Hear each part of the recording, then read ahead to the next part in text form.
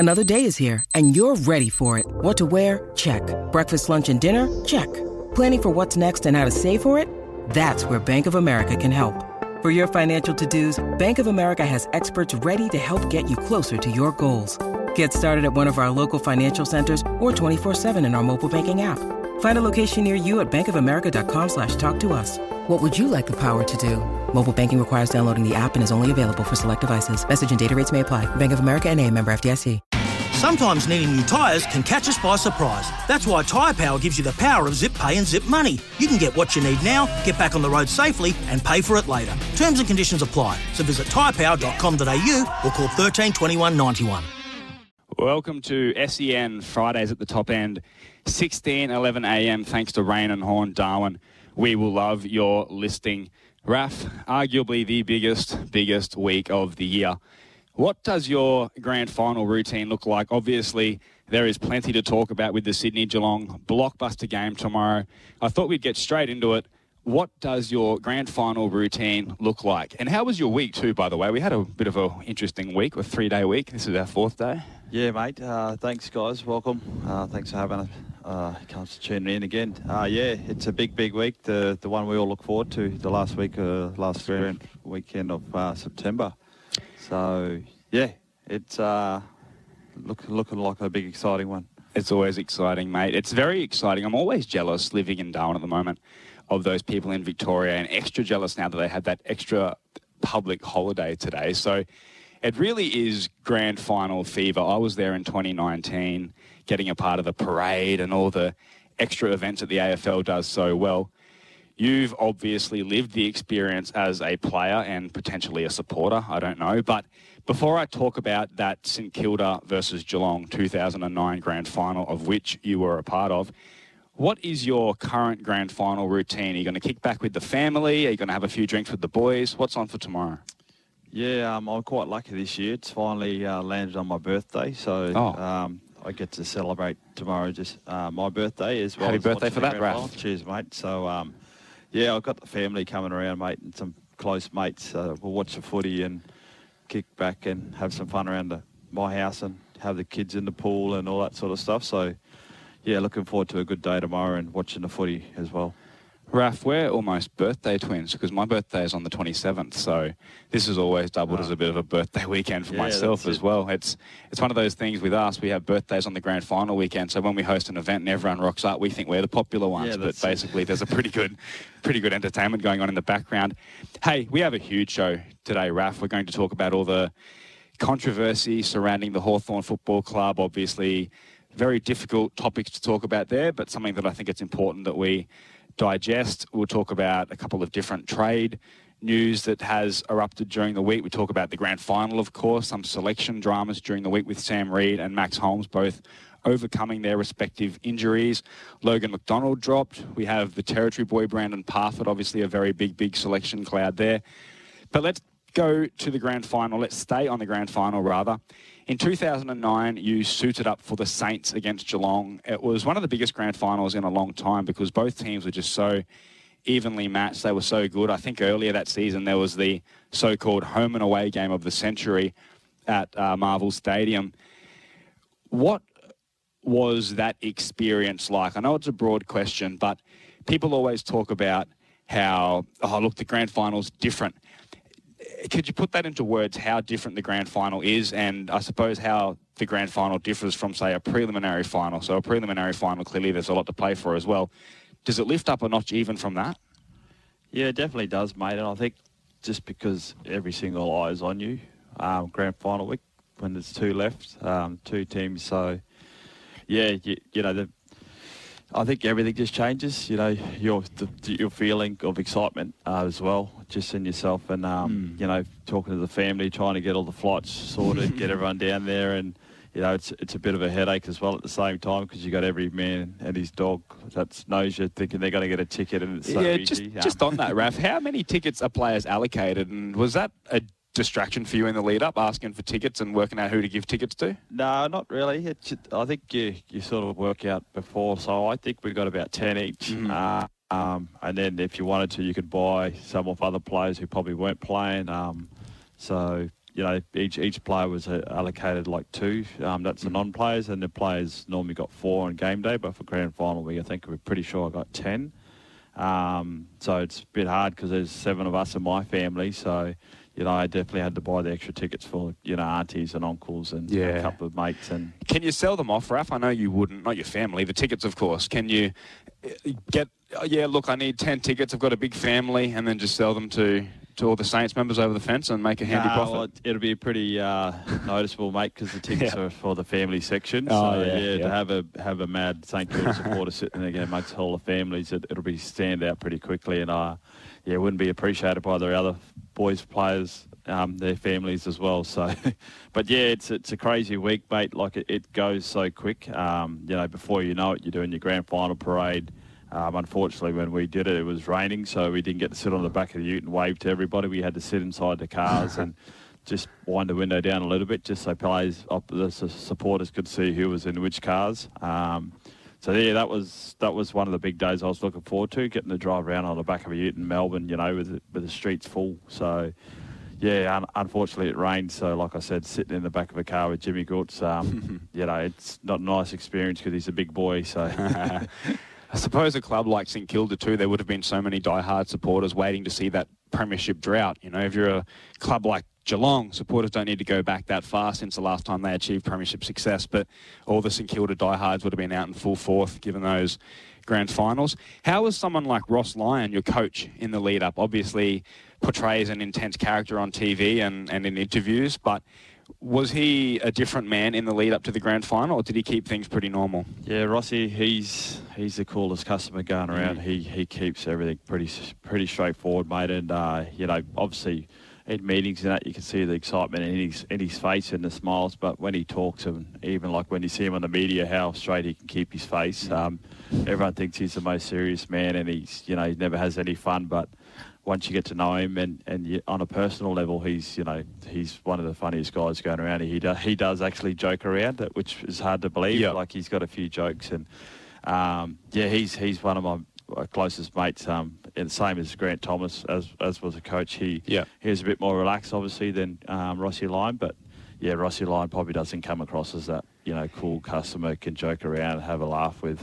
You certainly need that balance, don't you, Raph? I mean, a guy like Ross Lyon you would think could be the most serious of the serious characters on a week like grand final week, but if a coach is doing that, it just reflects back onto the players, and you don't want your players to be all tense and uptight, do you? Yeah, that's it. And you look at the coaches these days like McRae and Chris Scott made big changes. Yeah, so see Craig McRae on the sideline, how excited and how happy he is getting around to his boys. I think it needs to be more of that, in my view. But like I said, Rossi Lyon did that behind closed doors, so that's what made us put everything on the line for him and always give your best performance. Yep. Where were you on the field when Scarlett did his infamous toe poke to Paul Chapman? Can you remember that moment? And what were you thinking? I think I might have just ran to the bench, because... so you missed it? Yeah. No, actually, I was on the ground. Yeah, I was actually playing on Mooney at the time. So when the contest came in, when it got kicked in by Ablett, I competed for the contest in the air, and then when it spilt, seeing the ball and seeing Chapman just kick it over all our heads, and it's just, it was... it still hurts to bring it up now and to think about it now. It hurts a little bit, so... Well, unfortunately, on a weekend like this, you might see a few replays. Hey, just a quick one. What happens when you lose a grand final, Raph? I thought this was an interesting question that I've always wanted to ask someone that has been in that position. We see on social media all the immediate celebrations after. There's been some iconic vision in the past couple of years. I think back to Jack Revolt and Mr. Brightside and all the celebrations there. But what happens to a team that loses a grand final? Is it a very somber mood, or the wounds quickly licked and back on the horse again, and let's keep things positive and celebrate our season? Yeah, definitely when it's a close game, like, ours went down to the wire, so, you still get to walk off with your head held high, knowing you give every single thing to win that game. And it was obviously, it is a heartbreak. Losing the grand final, because you never know if you're going to get that chance again. So that's the hardest thing, and making sure you stay close for that first couple of hours before you get out and see the family and all that, and mingle back in with the supporters. But we went right down to the wire. So to have your supporters support and get around you straight away, you've made everyone proud, even though you didn't bring home the cup. And that's probably the most pleasing thing when you do lose, that your supporters are still there and get around you and tell you that they're happy with your effort. So, and you've made everyone happy. So, without winning. So. Very nice, Raf. We have plenty to get through in today's show. We talk about the Brownlow. We'll talk about Buddy re-signing. We have your brother, Richmond assistant coach Xavier Clark, on as a guest. Very, very keen to hear his views on things. And, of course, we need to wrap up the big stories of the week, the grand final tomorrow and the Hawthorn, the allegations that broke earlier in the week. So that's a big, big topic. This is SEN Fridays at the Top End, 1611. Thanks to Rain and Horn Darwin, finding a place to write your next chapter. SEN Fridays at the Top End, 16:11 a.m. Thanks to Rain and Horn Darwin. We will love your listing.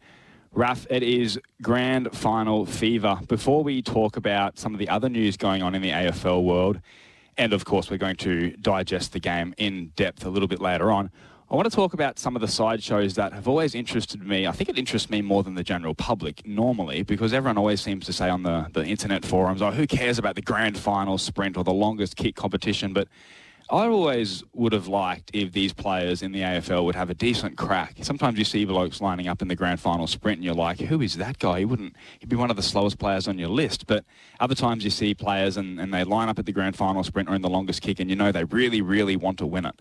Raf, who was the fastest player that you played with or seen in the AFL? And I know I've taken you by surprise there with a bit of a tough one, but I know you would have played with some super quick footballers in the NTFL, obviously a very quick brand of football.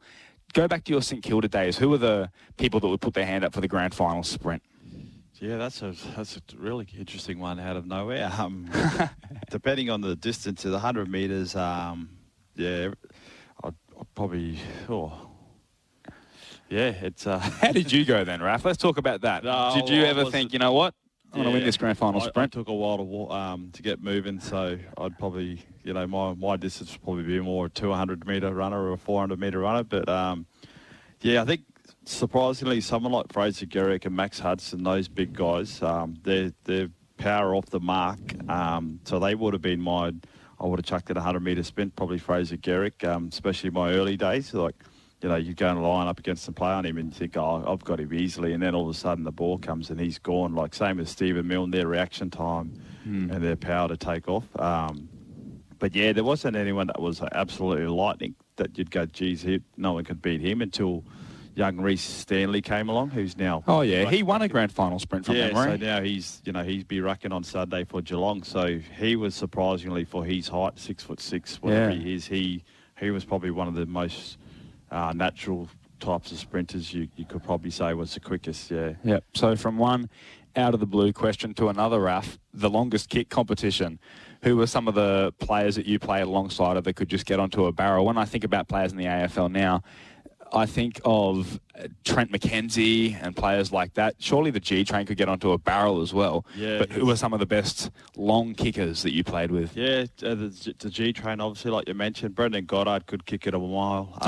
Matt Maguire back in the day. And surprisingly, even Xavier, my brother, he probably likes me pumping him up here a bit. But when he got onto a torpedo, they could go forever. I was more that same, like just your 60 to 70 metres, if you got onto one. But yeah, some of those boys, Kaczynski as well, he could kick it a mile. And then when we had Aaron Fiora for a couple of years, that rake in left foot, when he could kick it torp, he could kick it a mile. Paddy Cripps was the Brownlow medalist last Sunday night. He finished with 29 votes ahead of Lachie Neale on 28, Tuke Miller on 27, and Andrew Brayshaw and Clayton Oliver rounding out the top 5 with 25. A little bit of controversy, Raf, with the comments from AFL CEO Gillan McLachlan earlier in the week talking about his controversial non-suspension.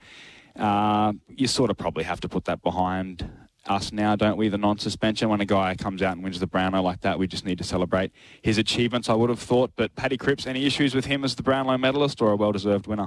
I don't know, mate. I might cause a bit of controversy here, but... here we go. Yeah, when I seen him win, I just thought it was...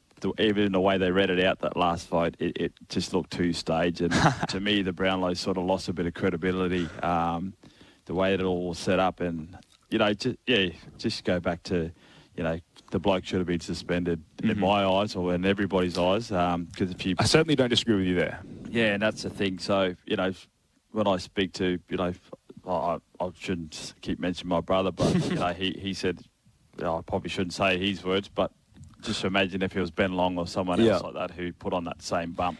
You think they'd be getting off for 2 weeks suspension. They probably would have got offered 4. So that's my view on it. And I'm probably going to get a lot of people not liking what I've got to say about it. But yeah, it would have been awesome to see someone like Took Miller or someone like that win the Brownlow, or even Brayshaw from Fremantle, because they were, their years were outstanding again. And, it just looked too set up for me. So what do you mean by set up? So I reckon that, I've always wondered about that. It's hilarious what they do when they bring in the armour guard security and they act like these votes are the most sacred thing in the world. And then, like you said, it always looks staged. But I get the impression they have a quick little look at the votes and then would, so they can create a little bit of suspense for TV. Surely there's nothing wrong with that, Raf. Yeah, that's what I meant by set up, but not set up in terms of cheating or anything like that, but more the way they read it out and in that sort of way. That's the setup I was talking about. Yeah, so not saying he won it, unfairly, or cheating, but he was an outstanding year by Cripps, and that's the only grey area about it. The way the suspension and he got off. So that's my view on it. Fair enough, Raf. We do need to go to a break very soon, but Lance Buddy Franklin, a man who will play a big role in tomorrow's grand final, has re-signed for 1 more year. So very, very quickly, in about 20 words or less, what will Buddy be on the game? What will his legacy be, Raf? It's awesome to see him go around for 1 more year, mate, and hopefully he can climb that leading goal kicking list. Very good. SEN Fridays at the top end, 16:11 a.m. Thanks to Rain and Horn Darwin, finding a place to write your next chapter. Welcome back to SEN Fridays at the top end, 16:11 a.m. Thanks to Rain and Horn Darwin. We will love your listing. Raf, it's always a very special moment when a Territorian makes their debut at the elite level, and we had one last night with Janome Anderson, a St Mary's young gun, making her AFLW debut for St Kilda. A very special story, this one. She is the first ever Indigenous AFLW draftee for the Saints, and she was given Nicky Winmar's famous number 7 jumper as a part of that. The little sister of Joe Anderson, former Carlton player, and Jed Anderson, former Hawthorn and current North Melbourne player. Janome is a Saints junior. What do you know about Janome? And it's great to see her play on the big stage, isn't it? Yeah, mate, Janome's an absolute superstar. See her coming through the ranks, and I get to see her, watch her play her first couple of senior games for St Mary's. She's just so brave. She takes the game on. She's tough. She's hard. And to see her make her debut last night, she probably, I guess it's a tough team like Geelong wasn't ideal, but once again, mate, to see her become the youngest ever to make a debut. Yeah, awesome. Lost by 50 points last night, but very, very good achievement. We have the news coming up, but we do have your brother, Xavier Clark, Richmond's assistant coach, on the line very, very shortly. This is SEN Fridays at the top end, thanks to Rain and Horn Darwin.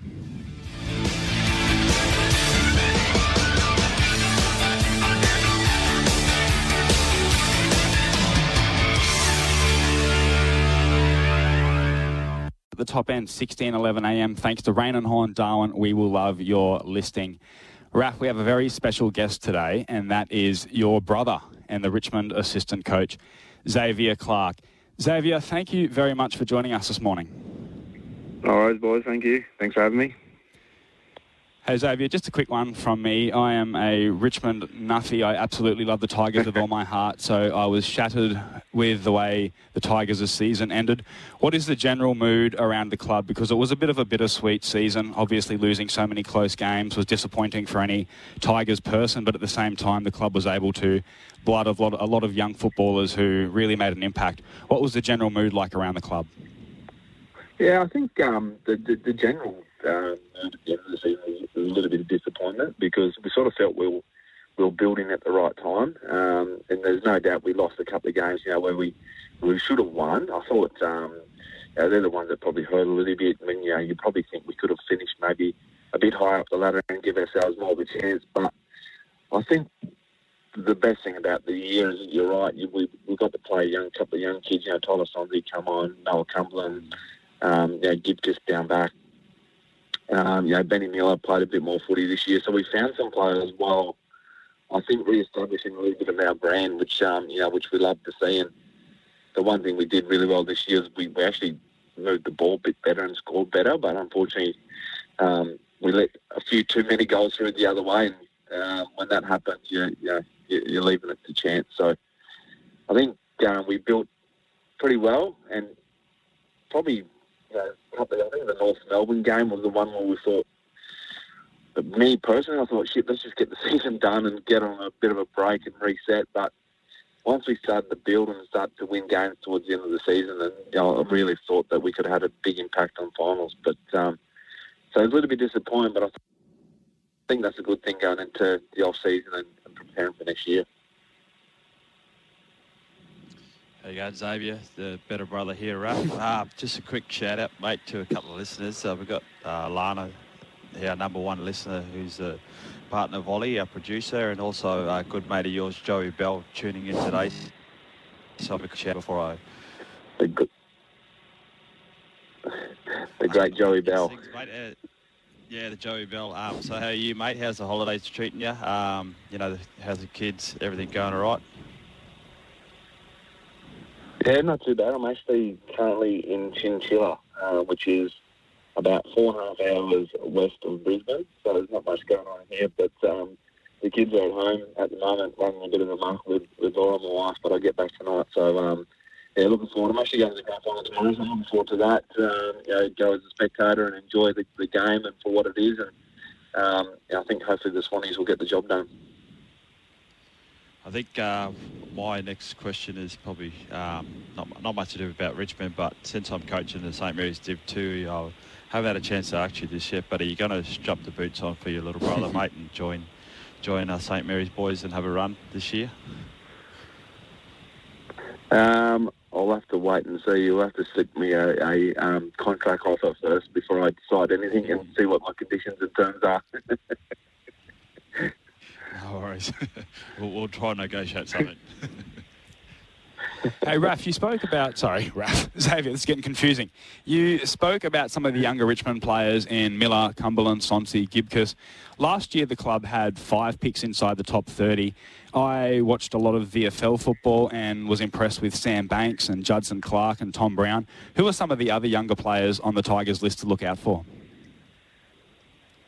Yeah, I think you probably know the majority of them. I think the other thing we forget, and guys like Noah Cumberland is now into his 3rd year, I think, but he played 0 footy in his first year. He had a knee reconstruction, and in his second year he actually hardly played as well because of COVID. So some of those boys, Benny Miller is got caught up in that as well, even though I think it was a similar draft to a couple of the other boys about 4 years ago, but they missed a lot of footy, so we've start seeing them now, actually get to play VFL footy and be competitive. And so guys like Ben Miller have been around for a little while, starting to show that they can actually play the game at a high level, which is really good.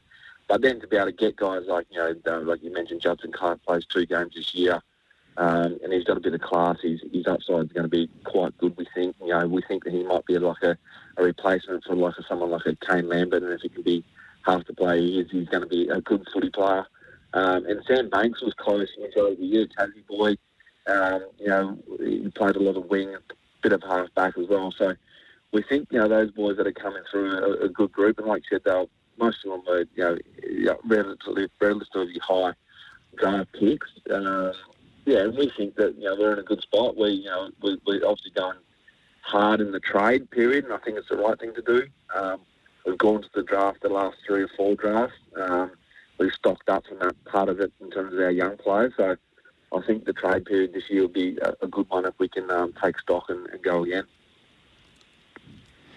Sydney Stack, where is he at, Xavier? He burst onto the scene in his first year in the system, and I think back to when he laid out Jack Viney and was taking speckies and had a couple of games where I think he kicked 4 goals.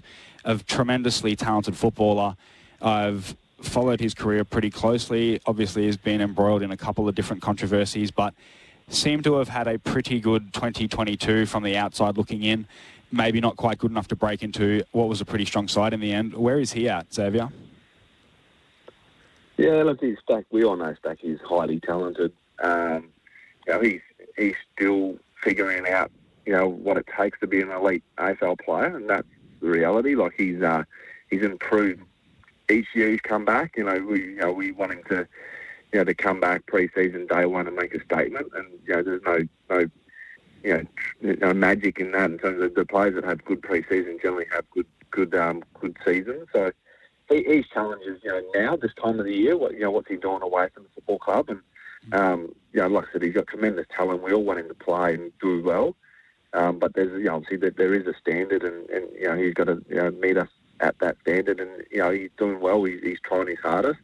And like I said, if he does get an opportunity again next year, then hopefully he does make that statement and come back in pre-season. We all want him to play because there's no doubt he's one of our most talented players on our list, and we say that all the time. But there's a responsibility that comes with that, and being able to play at the elite level, you got to meet a certain standard in terms of your fitness and your conditioning and so forth. So, look, I think we'll give him another chance at this stage, from my understanding. I'm not too sure what that will look like, but hopefully, if we do, he takes it with both hands, and we see the Sydney stack that we love to see. Daniel Rioli, for mine, is one of the most improved players in the AFL. Had an interesting 2021 season where he was struggling a little bit ahead of the ball, playing as a small forward, which is a position that he can play very well. He's a triple premiership player as a forward, but he moved to defence and his football has come along in leaps and bounds. Whose decision was it to move him to defence? What kind of input did Daniel have when he was presented with that option? And, just tell me about his move to defence. Yeah, it's an interesting one because Daniel is just an elite. He's actually an elite runner, and his contest stuff is really good. So it was interesting one. He's half forward for us. You think about our premiership years, Jason Stanier, Butler in 17, Daniel. They've never really been high possession players. They've been really good role players for us, and our wingers have been the same. And unfortunately, it got to the point where Daniel just wasn't touching the ball as a forward, and he was getting flat and he was getting disappointed in himself. And so we just sort of thought, what can we do to get a spark out of him? And I remember having a conversation with Dimmer. I was coaching the VFL at the time, and I was, we were just going back and forth. Should we put him in the midfield? Should we put him wing? Should we, what should we do? And it's, we just kind of, why don't we just put him behind the ball and just let him get the ball in his hands? He can run, he can create, he can learn how to defend later on. But let's just see what it does. And I think he played 3 games VFL down back, and then from there, he's just gone leaps and bounds, and it's been awesome to see. He's in the All-Australian squad this year. He's had one full season as a backman. He knows how to defend now in terms of, I remember a game, I think Brisbane, the game we came back from 40 points down. We lose Dylan Grimes, and we put Daniel on Charlie Cameron as a deep, small forward, and he defends him really well. So you see those, and this kid can be he definitely can be an All-Australian half-backer. And Adam Kingsley says that all the time, even halfway during the year, mate, you can be one of the best half-backs in the competition. And I think Adam Kingsley said it reminded him a little bit of Peter Burgon when Peter Burgon went down back. The Port days, they shifted him to half-back role, and he was an outstanding player. So Daniel's, it's just great to see he's taking his footy to another level. There's always, you come to a crossroads in your career and you're wondering, can you still impact games? But to be able to move position and excel has been tremendous for him, and I'm really happy for him. And he gets a 5-year extension in his contract, which is always good too. So he's just going to keep going better and better. Yeah, it must be special for you too, Xavier, being a St Mary's person, watching other St Mary's people and Territorians succeed at that level. Let's talk about another Rioli in Maurice Rioli. Where do you see his ceiling as a footballer? Do you think long-term he will look to build that bigger tank and get some more midfield minutes like he has at VFL level, or will he solely be just that pressure forward? I think I can definitely see him moving in the midfield, to be completely honest. I've been quite surprised with how quick he's come along with his endurance and his fitness, to be completely honest. He came to us, as a bit similar to his dad, a bit more low gravity. He's got the big solid hips and that, but his work rate and his ability to be able to get up and down the ground, and to be honest, to play a half forward role at AFL level, you got to have midfield fitness, if not fitter, and the ability to be able to repeat speed and get up. So with another pre-season under his belt, once he gets to understand the game plan and, more midfield and running patterns and things like that, I think he certainly can have an impact in small patches around the ball, around centre square bounce in particular. And we saw Cyril do it, later in his career where he went in centre square bounce and drifted forward. Shane Bolton does it for us at the moment. So I think he certainly has the ability to be able to move in there in the future and certainly, trouble opposition teams for sure. Speaking of Shea Bolton, what is he like off the field? He portrays a very laid-back character when you hear him in interviews. Does he have leadership potential? Is he a hard trainer, or is he one of those guys that just keeps to himself, that just gets in and out? What's he like? Yeah, he's a quiet kid, but he's... we drafted him as a bottom age, 17-year-old. I think he turned 18 in December in his draft year. You take him away from, he's Perth. Comes over, he doesn't say much, but he's come on leaps and bounds. And that, as you do, like footy clubs, you grow up pretty quickly, especially if you have to move away from home. And, Raph and I have to do it as well. So you grow up quick, you learn, how to, train at AFL level. And his work rate is outstanding. Like, his first year or so, you just don't know. Until you've been told, how you need to run, what sort of GPS numbers you need to be hitting, and how do you train, and you see people do it. And he's been really good, mate. And his footy's followed, and his footy does do the talking. But he's in meetings, he's starting to have a voice, which is really important. People listen. It's quite powerful when he does talk, because he's quite a person. But he's had a phenomenal year, and he's just had a little baby, which we're really happy for him. And, he's just a real well-grounded kid that is scary to think he's only 23 years old. So, big future for him. And if he can continue to excel the way he's going, he's going to be a very good player for a long time. No worries. So, Xavier, just Raph again. Mate, just touching on the Hawthorn stuff, my question is, do you think all AFL clubs need an Indigenous support coach, or, what do you call it, player? Liaison officer. Yeah, so, like, we didn't have one when we come through, mate, but we had each other. But what do you think going forward? I think most clubs do now, but do you think that's an ideal position for most clubs? Yeah, I think each club's a little bit different. I think last had a mandatory, each club had to employ an Indigenous player development manager. So I think you'll find this year will be the first time, I think, ever that every club has employed one.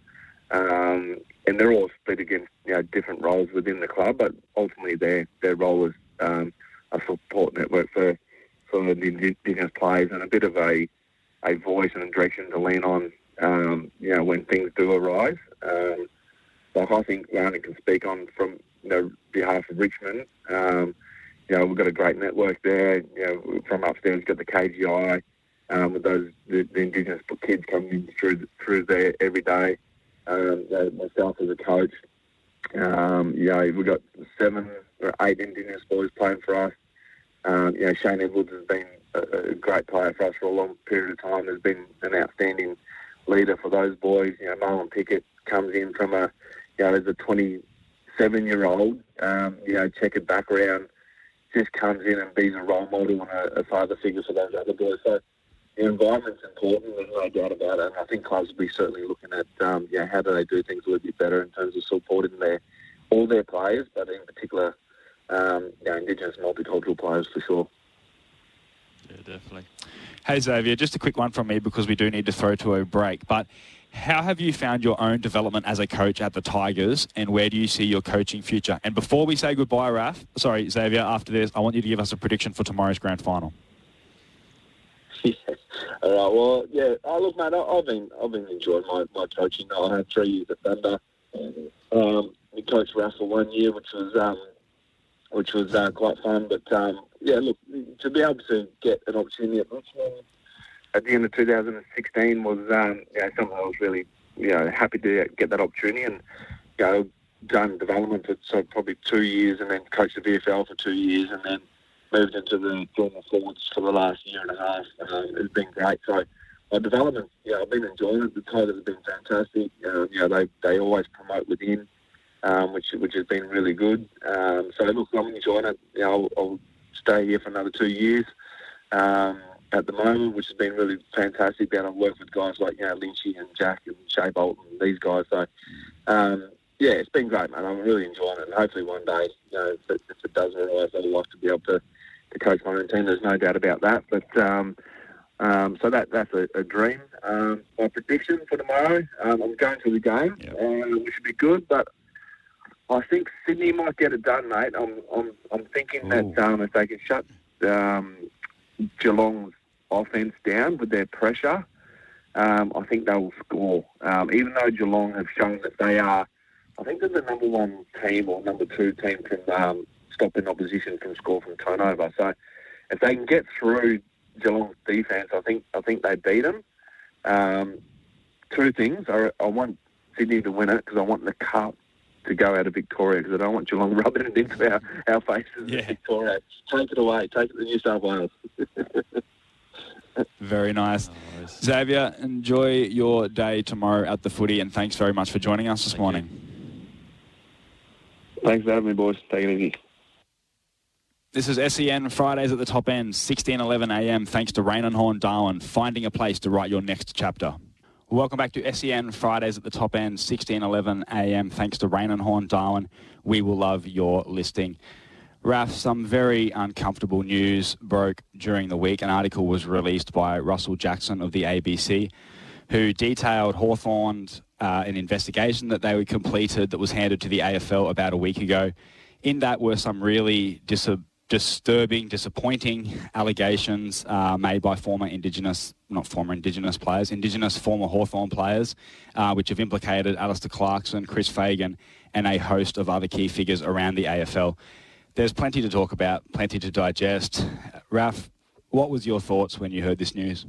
Yeah, same, mate. It was pretty disturbing to hear, and it's one of those uncomfortable topics, unfortunately, that we have to touch on. And it's not a good thing to hear. But until we hear the full story and both sides of the story, it's hard to make any real comment on it or judgment. But if any of it's leading towards how the players are feeling, it's definitely not nice thing to hear, mate. Raf, we did hear from a handful of former Hawthorn players during the week. We heard from Eddie Betts during the week, and this is what Eddie Betts, the AFL champion, had to say about this situation. And we've spoken about before about the Indigenous liaison officers. Having those people at the footy club now can make those spaces a lot safer for these young Aboriginal kids. And my heart goes out to those players for being brave, to speaking up, and their families as well. But it was really hard, and this could happen at any club. If Sean Bergen was at that football club and it slid under the table then, as a leader, and listened to him speak, he was very devastated that these boys did not speak to him. Don't know if they were told not to speak to him or not. If that was the case, this could happen at any football club. And I think that every football club should do a review like this. Raf, are you tired of... It's ironic that I'm asking you these questions now, but what frustrates me a little bit is that something involving a racism scandal happens, and then Eddie Betts is almost forced to be like a spokesperson for other Indigenous AFL players. He comes on AFL 360 or in other media outlets and has a chat about it, and then those comments go on social media, and all the idiots and all the bogans online then attack Eddie. I think he is put in a really uncomfortable position. It is a position in the media that I assume he enjoys. He does a lot of work in the media, a lot of great work. But as an Indigenous former AFL player, Raf, do you get tired when you hear these stories and get tired of, I suppose, having to answer or share your opinion on the matter? Yeah, mate. It's definitely I take my hat off to Eddie, and my heart goes out to Eddie, because the amount of scrutiny he was put through his career, and not only as a player, but now while he's doing the special comments and talking about these issues, it never stops for him. And, for him to still get out and about and play local footy and still have, visits to communities and do some clinics. He's an absolute champion, and I love what he does for the Indigenous community and space in AFL, and especially the message he puts across and tries to help clubs and anyone coming through the system. And I take my hat off to Eddie every day, mate, and I'd love to give him a hug and pat him on the back right now, because you hear him talking there, you can hear how much it hurts in his voice that this has happened. And then also with Shawnee Burgon's interview as well, you can hear how much it hurt him. So yeah, it's something that needs to be taken care of, mate. It did hurt Shaun Burgoyne. He and the current coach of the Hawthorn Football Club, Sam Mitchell, had this to say during the week about the allegations. It's very confronting, considering I was there and I wasn't involved in any of it, because I would have helped and I would have definitely been able to hopefully prevent some of those things from happening. When I woke up and read it this morning, I was upset, I guess, and I think you used the word disturbed. I think that's probably accurate. The fact that as we were part of the organisation at that time, it's enormously troubling now. Raf, do you think that every club should conduct an investigation into the treatment of their Indigenous players and staff? I think it's clear now. I think that anyone that says that, hey, our football club definitely 100% does not have a problem in this area is perhaps naive. I think that there are probably plenty of stories that key people at AFL clubs do not know about. Do you think that all AFL clubs should conduct some form of investigation? Yeah, definitely, mate. If you look at what's happened, with Collingwood as well, and now the Hawthorn Football Club, it's a no-brainer, mate. Let's get it out on the table. Let's see how people were treated, and prove it now, instead of fixing a couple of clubs and then a couple of years later something else comes out because all of a sudden someone else decided to do an internal interview, review of their club, and then you go through all this again. My time at St Kilda, I definitely didn't have anything like this, and I don't know about my brother Xavier, but I definitely know he would have spoken up to me about it if something did happen along these lines. We didn't have too many Indigenous boys come through St Kilda at the time we were there. We had Alan Murray and also Nicky Winmar, young Nicky Winmar, not the senior Nicky Winmar. He never spoke up or came to me, but if there was something that, he didn't, and then comes out later on, like if St Kilda went and did a review, I'd be pretty hurtful as well, mate, because, I was like a mentor to him. So I believe that St Kilda treated us really, really well. But I'd like to see every club have to go through this process. I am interested to hear more about your time at St Kilda and your experiences in this area. But this situation just has such wider repercussions on the rest of the league. Does it call into question the integrity of some of the assistant coaches who were there at the time? Obviously, a lot of the assistant coaches and the people and Hawthorn staff, not just the coaches that were under the Alistair Clarkson regime, have gone on to other clubs and achieved great things. Does it call into question their integrity? Do they need to be investigated and perhaps face repercussions? Yeah, and like I said at the start, mate, it's a hard one in terms of, who said what or how truthful it all is, and I, in my view of it too, sometimes the media does like to twist stories and to make them a lot bigger than what they are, to bring it more, credibility and more crowd and more people to listen. So I hope that's not the case. I hope, in some ways I do hope that's the case, because some of these blokes, their careers are on the line and their reputation, and they seem to be like champion fellas to me. But at the same time, if these boys are saying it, then something's definitely there that's upset them. Once something is in such a public domain and everyone can put their 2 cents in and their opinions, it makes investigations and coming to a conclusion on these topics so much more difficult. More to discuss after the break, Raf. This is SEN Fridays at the Top End, thanks to Rain and Horn Darwin, finding a place to write your next chapter. Welcome back to SEN Fridays at the Top End, 16:11 a.m. Thanks to Rain and Horn Darwin. We will love your listing.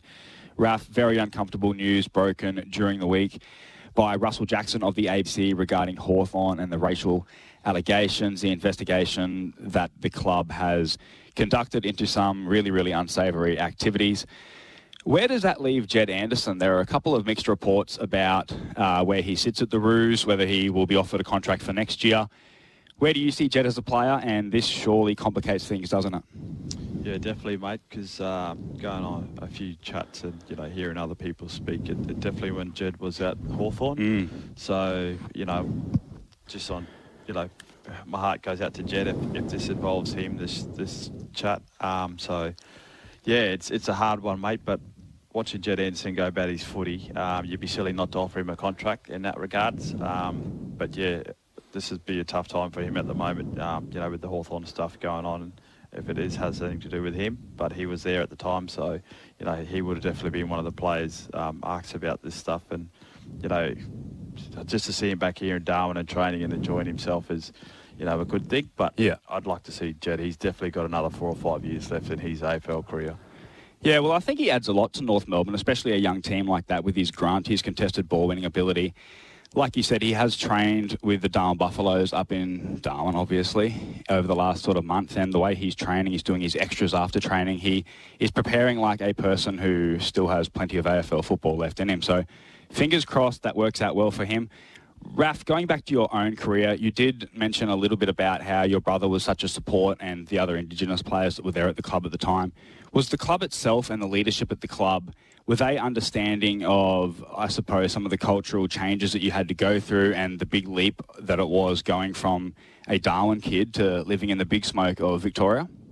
Yeah, mate, I think, having Nicky Wimmer as such a champion there for a long time before anyone else came along, even though that was years before Xavier turned up. Xavier had Alan Murray there for a few years with him, and I was quite lucky when I walked in the system. I moved straight in with Xavier and Alan Murray, so it's like I had 2 big brothers there to look after me, and so I felt comfortable from the get-go, and the players around at that time, your Luke Balls, your Matt Maguires, your Del Santos, Rewald Kaczynski, they were all the same age pretty much, so there was a really good young group together. So, it wasn't like you had 2 or 3 young blokes come in and the rest of the senior list was like in their late 20s. So we formed a really, really strong group there with that 20 to 21-year-olds to 18, and they all looked after me and took me in under their wing. So I had a really comfortable transition into my AFL career. Mate, a lot of people hear the term like cultural obligations or cultural difficulties.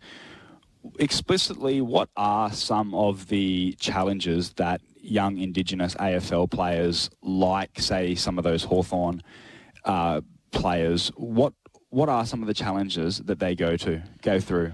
Yeah, I think the hardest one, mate, is realising once you're away and you're in that system, you just can't get up and leave when there's a passing of family members or, important anniversaries or birthdays, and that's the hardest thing. And that's one thing when I look back, I miss pretty much all my best mates' 18th birthdays or 21st birthdays and weddings, and niece and nephews being born, and my mum and dad's milestone birthdays. So that's all part of the package when you do go to the AFL, and if you don't see that before you get there and realise that's what you're going under, it's definitely hard, and especially when young kids coming from community or outside of the main system, where they have to go to everything. They have their cultural, when they have a sorry business, when they have a ceremony.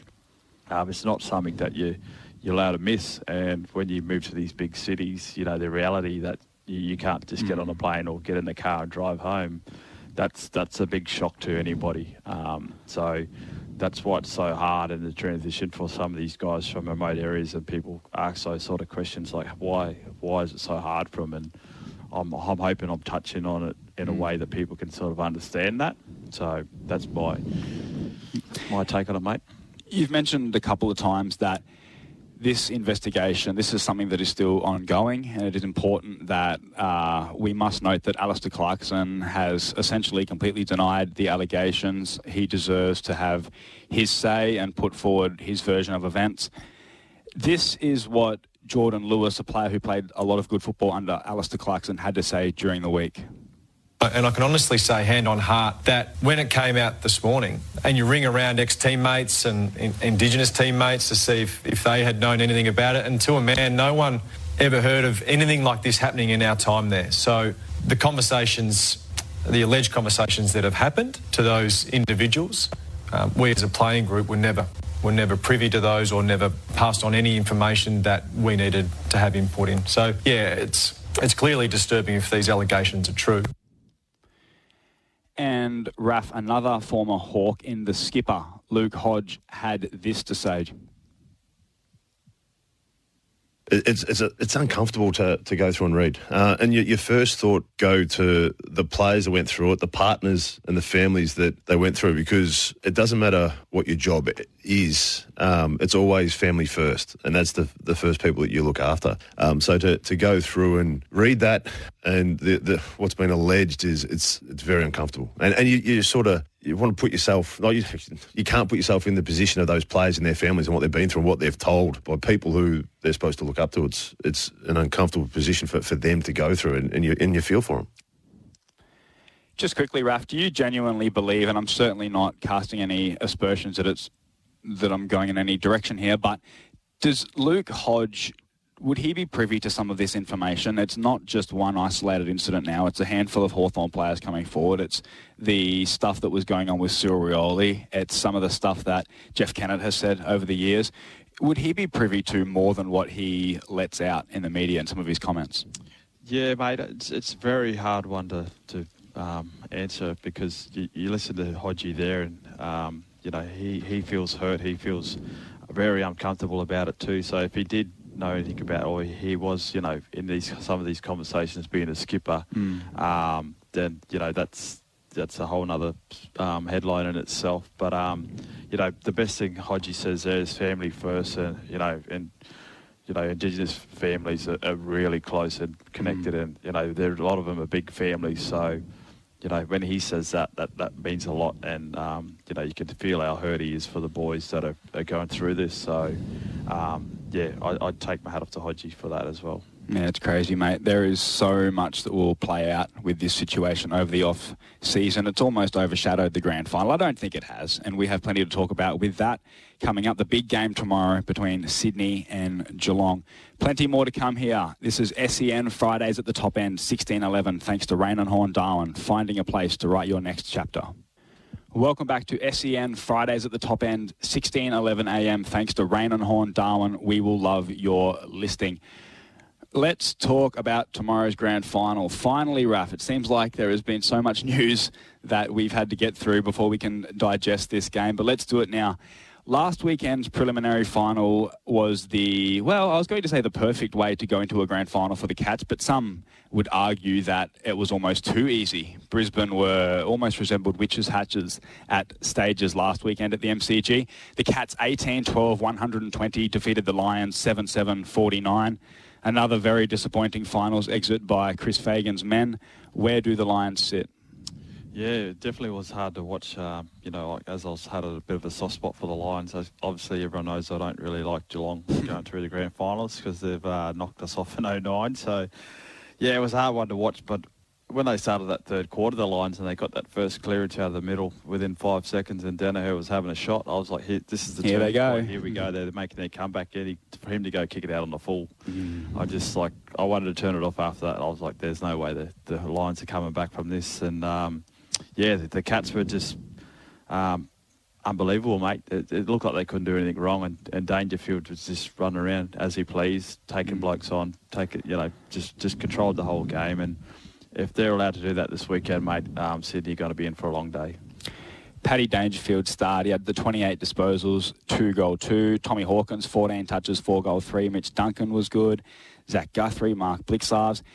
A 71-point win, Raf, is that the type of audition? Is that what you want leading into a grand final, or do you want a bit of a tougher hit out like the Swans had?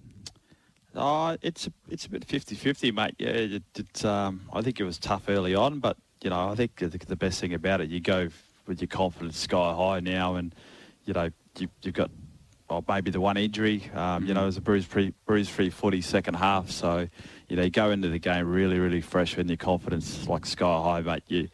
It's almost like it's only you can beat yourself sort of thing feeling, I reckon, for the Geelong Cats at the moment, and that's the way they'd be feeling, I reckon. Josh Dunkley, the Western Bulldogs star, has requested a trade to the Brisbane Lions. He is set to bolster their midfield along with the inclusion of young gun Will Ashcroft, who's a potential number 1 pick this season. Those two players will certainly help the Lions, won't they? Definitely, mate. And that's probably what I'd be aiming for if I was Chris Fagan, to strengthen that midfield group. A couple more players to help out, your Lockie Neals and those types. Does it form a distraction, though? Let's put yourself in the position of a Josh Dunkley type. With all the allegations, and it's crazy that we have to go back to it, but the Hawthorn stuff, Chris Fagan may be out of a job within the near future. So is that something that would concern a person like Josh Dunkley? No, mate, I think it's because when you look at it, it's only going to be one person involved in that. If it is, all comes away and Fagan has to step aside, the playing group's still going to be there. The playing group is, obviously you need a good coach to get you to those positions, but if you don't have the group to put you in those back-to-back finals, or what have they been in, 4 finals or in a row now, I think you're going to have pretty good confidence that you're going to have the same group and the same mentality. So, yeah, I'd be more worried about if you're losing good players instead of the coach. Yeah, very good. Grand final coming up next, Raf. This is SEN Fridays at the top end, 16:11 a.m. Thanks to Rain and Horn Darwin, finding a place to write your next chapter. SEN Fridays at the top end, 16:11 a.m. Thanks to Rain and Horn Darwin. We will love your listing. Just a quick one, Raf, but what a game last weekend. The preliminary final between Sydney and Collingwood. The Swans victorious by 1 point. What did you think of the game? Yeah, mate, it was a crazy start the way the Magpies let them get a jump on them like that, but to their credit, the way they fought back, I think if that game went for another 30 seconds, Collingwood would be the ones going to a grand final this weekend, mate. And on the sidelines when he was coaching and how much he was invested in the games with his players. And, Collingwood, they're going to have a good couple of years coming, I reckon. In 10 seconds, Raf, tell us what the Pies need to do over this off-season if you're the coach. Mate, I reckon they've got everything they need. And that, like I said, they're going to have the massive confidence going into next year. If they keep that group, they'll be laughing. For the Swans, can something like that drive a wedge between a player and a club? So McDonald was a highly touted young draftee. Let's say the next time his contract is up and a Western Australian club comes calling with a big contract offer, could this stay in the memory bank? Yeah, it definitely would, mate. And, it's something that could easily push you away and drive you away from the club.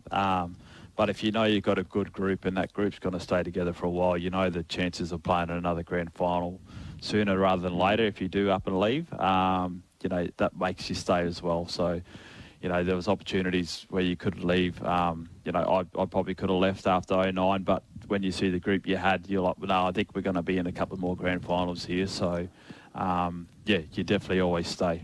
I would. It's something that certainly could cause a destabilising influence on a football club, the grand final selection. It's much more complicated, I believe, than what people think or give time to. Were there any hard luck stories for St Kilda in those grand final games, either selection-wise or perhaps a player that was the heart and soul of the club but struggled with injury? Yeah, I think the big ones when I played, mate, in that 2009 year was the guys like Maxie Hudson and those guys that were, being around the club for, their whole careers, 10-plus year careers. And, we went with Zach Dawson instead of Max Hudson. And, Maxie Hudson was a heart and soul of St Kilda for many years. And was that the right decision, 10 years on, 12 years on? Yeah, I think Zach Dawson's season he had, and he obviously stopped Mooney and those guys and Hawkins and games prior. Unfortunately, Max is a favourite of mine and as well. But, it was one of those ones where, that older body, you could see the sort of the end of his career coming. And Zach Dawson, to his credit, when he came into St Kilda, he just went to a whole new level and he made that position himself, that fullback position, so... Do you make any exceptions for players like, I suppose, if a Patrick Dangerfield or a Joel Selwood says, look, I've got a bit of a sore knee, but I should be right to get through it. I know my body. That might be a bit of a different conversation than if it's a Max Holmes who says, oh, look, I can feel the hammy a little bit, but I know my body. I'll be right. He's only 20 years old. Do you make exceptions for different players? Yeah, definitely, mate. When you mentioned Selwood and Dangerfield, they're match winners. They're the type of guys who could turn a game on their head and, you could take them in at 80% and they're still going to give you that opportunity to win a game of footy. I haven't seen much of young Maxie, unfortunately, Holmes play, but, you definitely give those older champions, that bit of a leeway, I guess. Geelong versus Sydney, the first time these two clubs have ever faced off in a premiership decider. Let's talk about the Cats. They've been the team to beat all season. They will go into tomorrow's game as the favourite. What do they need to do to ensure the game is played on their terms? How are they going to win? How are they going to get an advantage over the Sydney Swans tomorrow, Raf? I think that free style of play and getting through that Sydney defence, because Sydney are very good at making the ground smaller than what it is and shutting you down. So I think if the Cats get on that free flowing and taking the game on sort of play, and they've big forwards to stand up in Hawkins and Cameron, it's going to be a long day. But then again, when you mention that, the McCartan brothers playing down back have been an amazing story in itself for the Swans. What a story. 8 concussions, and he, along with his brother Tom, have been linchpins of the Swans' defence. That must have taken incredible, I suppose, courage and resilience to overcome those 8 concussions, wouldn't it, Raf? Yeah, definitely, mate. When you think your career's over, because in the long run, you look at these players with these head injuries, and it's a frightening thing to go through. I was quite lucky to not have too many concussions in my playing days, but to almost have your career over and done with at a 21, 22-year-old, to turn around, see the way he's going about it. He was very close, and I take my hat off to Paddy. He, to come back, you can see the smile on his face every time they're playing, and after a game he's walking off with hand in hand with his brother, and mate, that's the best feeling. Playing at the top level with your brother.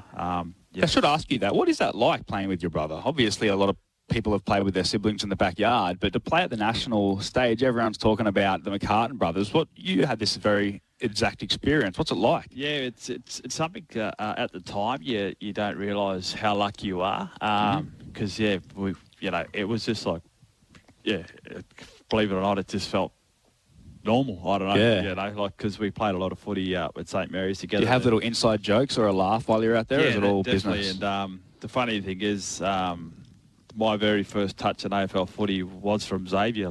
So, I thank him for that. I didn't say thanks to him this morning for it, but from memory, my very first touch in AFL footy, it was Xavier kicked it to me. So, he looked after me from day one, I guess. So, but at the time, you don't realise how special that is. And then now looking back and watching like the McCartan brothers, and you're thinking, geez, we should have made more memories and made it more fun. I at the time, you just played football, didn't think about it too much. So, it was a very special thing to be able to go through. Mate, tomorrow is a legacy-defining game, I believe, for 2 players particularly. It's for every player, all 45, 46 if you count the medical subs players out there. But Paddy Dangerfield, who has never won a premiership but been such a fantastic footballer. And I also think Lance Buddy Franklin, he kicked his 1,000th goal the last time these two teams met at the SCG earlier in the season. Franklin is going to go down as not just a champion, but an absolute legend, Hall of Fame level status. But could you imagine what it does for the conversations for the greatest of all time and things of that nature if he comes out tomorrow, has a big game and delivers Sydney a premiership? It's almost like the culmination of that big 10-year deal, 9-year deal that he was offered, the justification of that. So what does tomorrow's game mean for both those two legends? Yeah, mate, this could be, this could put Buddy up there with, like you said, one of the all-time greats. If he comes out and kicks his 5 goals and gets him over the line by himself, which we all know he's capable of doing. But that Geelong backline is a very, very solid backline. But that's what it is for Buddy. But Dangerfield, he's been one of those unfortunate ones, like he's missed out a couple, and he come to Geelong for this reason, to win a flag, and it'd be good to see such a good player win it. The dominance he had last week, if he comes out and does that again, he not only gets the premiership medal, I think he'll get a Norm Smith if he puts on that same performance. Do you think Dangerfield is feeling that pressure? I know in 2020 he had a poor grand final against the Tigers, and I suppose symbolically, Dustin Martin shrugged off Dangerfield in the final couple of minutes and kicked that great goal, and it was, as I said, it was a symbolic gesture of the way that battle went that night. So obviously he would be feeling some pressure to perform in the big game. Do you think that, give me your experience, please, Raf, of when you play at that level and face that scrutiny and you play a bad game and you have all the supporters and social media and the coaches on your back. What is it like for a player entering such a big game with that pressure? Yeah, definitely, mate. That's the unfortunate thing about the media and the eye of the outside supporters. And I got caught holding the ball early in the grand final in 2009, and the Cats kicked their first goal. And unfortunately, that's something that's always talked about when people ask me about. Do you ever get any random people coming up to you? It's funny. Flack about that. That's been the one thing about that grand final that's forever on my mind, because that's what people, some people, especially Geelong people, outside supporters of St Kilda, they always point out, and not the other, 17 or 18 touches I had in the game and the goals I set up. Yeah. They always talk about you get holding the ball. So Danger would have, those past memories on his mind, but I think the way he goes about it, he'll put all that aside, and he is no stopping him tomorrow, I think. It's a cutthroat world, mate. This is SEN Fridays at the top end, 16:11 a.m. Thanks to Rain and Horn Darwin, finding a place to write your next chapter. SEN Fridays at the top end, 16:11 a.m. Thanks to Rain and Horn Darwin. We will love your listing. Raf, we've spoken about the Cats. They set up very well in their back line. Players like Tom Stewart, Sam De Koning, the intercepting Kings. Where do Sydney have the advantage tomorrow? Yeah, mate, I think the best thing about Sydney is they can take a lot of confidence out of the last time they played the Cats, with the performance they put on up there. And a 30-point win, so it wasn't like they just scraped over the line either. Exactly, so they know how to win. They know what their strengths were that day. So, I think Sydney will go into the game very, very confident.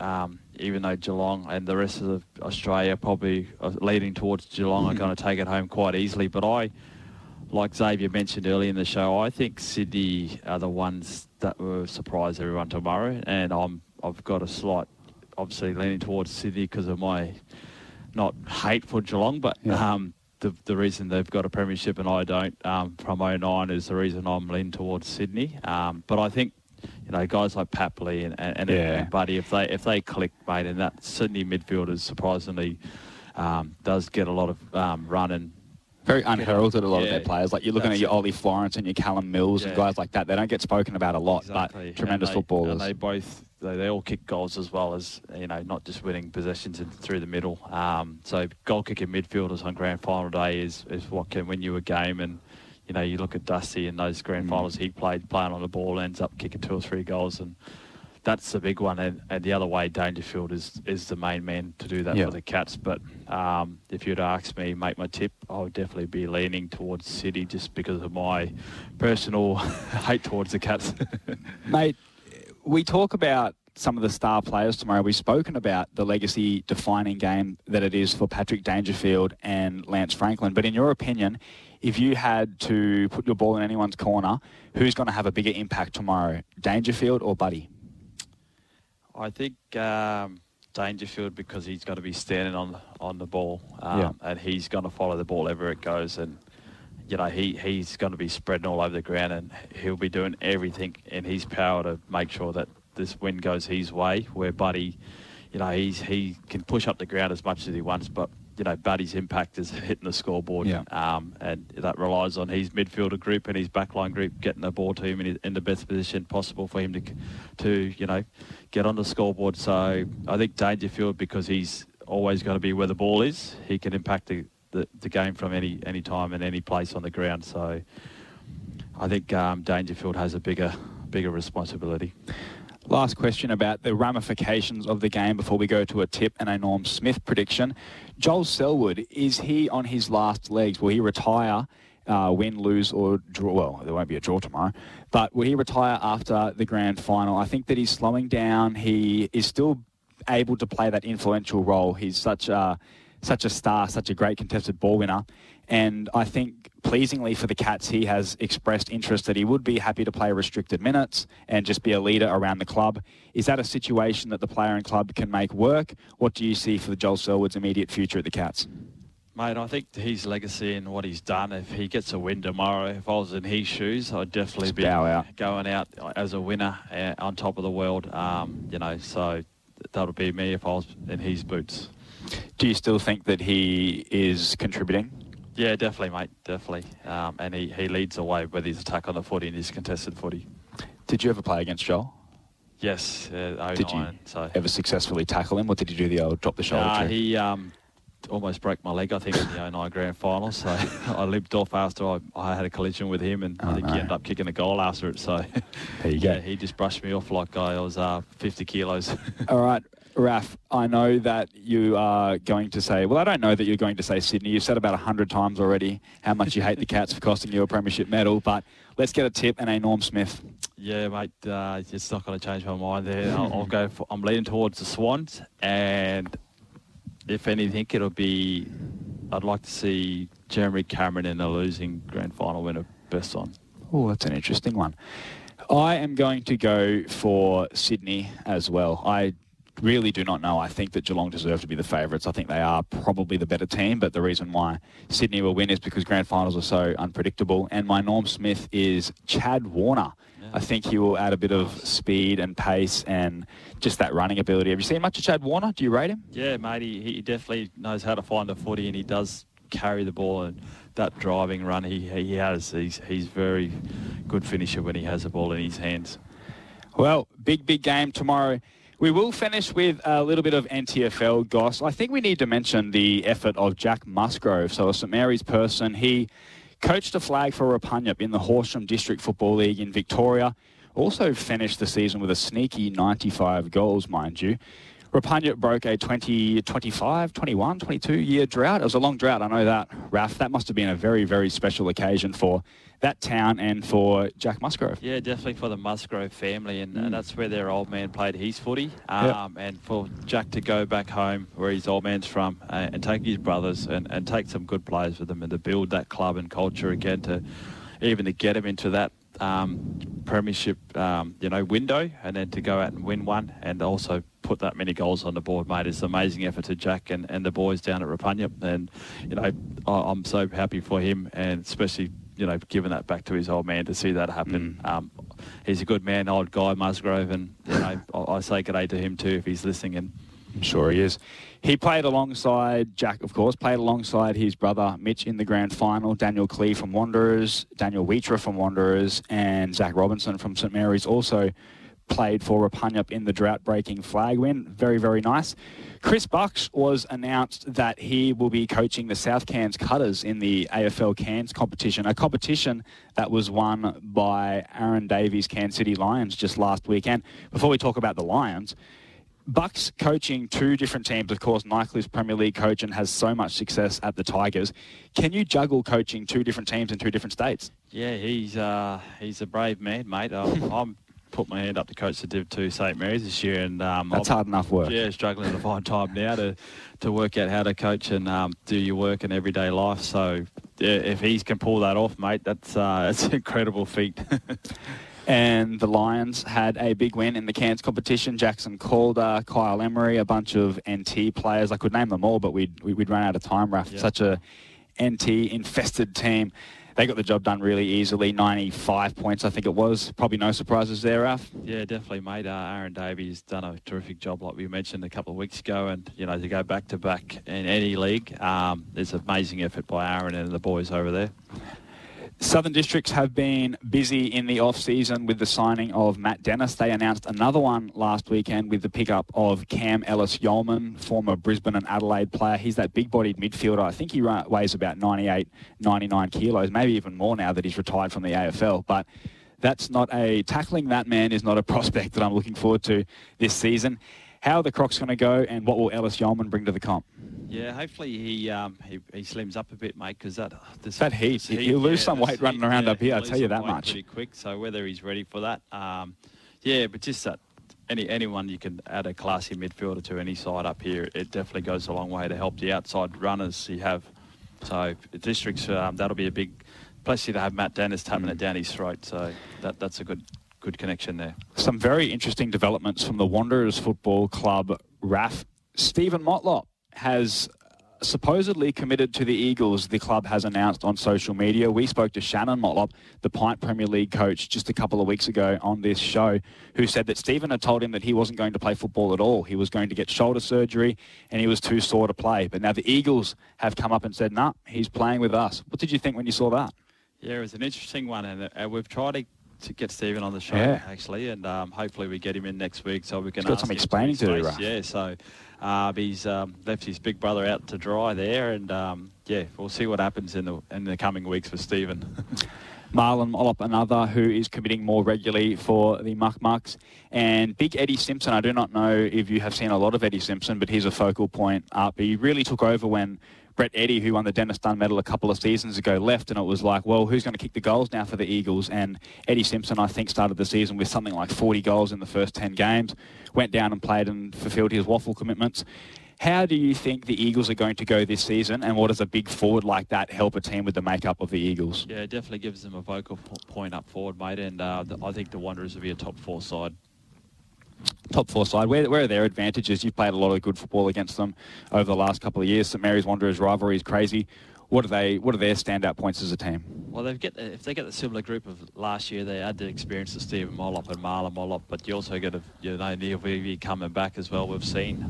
So if they get all those guys on the park at the same time, their outside run and unpredictability that they can bring is a big, big strength.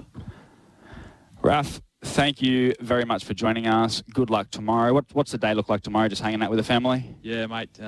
By the pool, watching the grand final. Hopefully my mum brings a nice birthday cake for me. My sister, so that'll be a good day.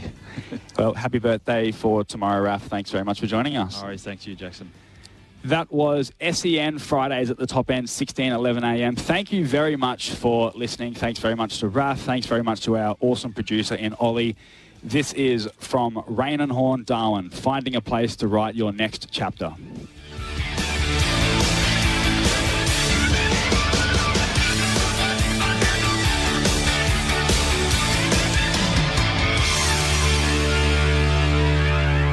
Sometimes needing new tyres can catch us by surprise. That's why Tyre Power gives you the power of Zip Pay and Zip Money. You can get what you need now, get back on the road safely and pay for it later. Terms and conditions apply. So visit tyrepower.com.au or call 13 21 91.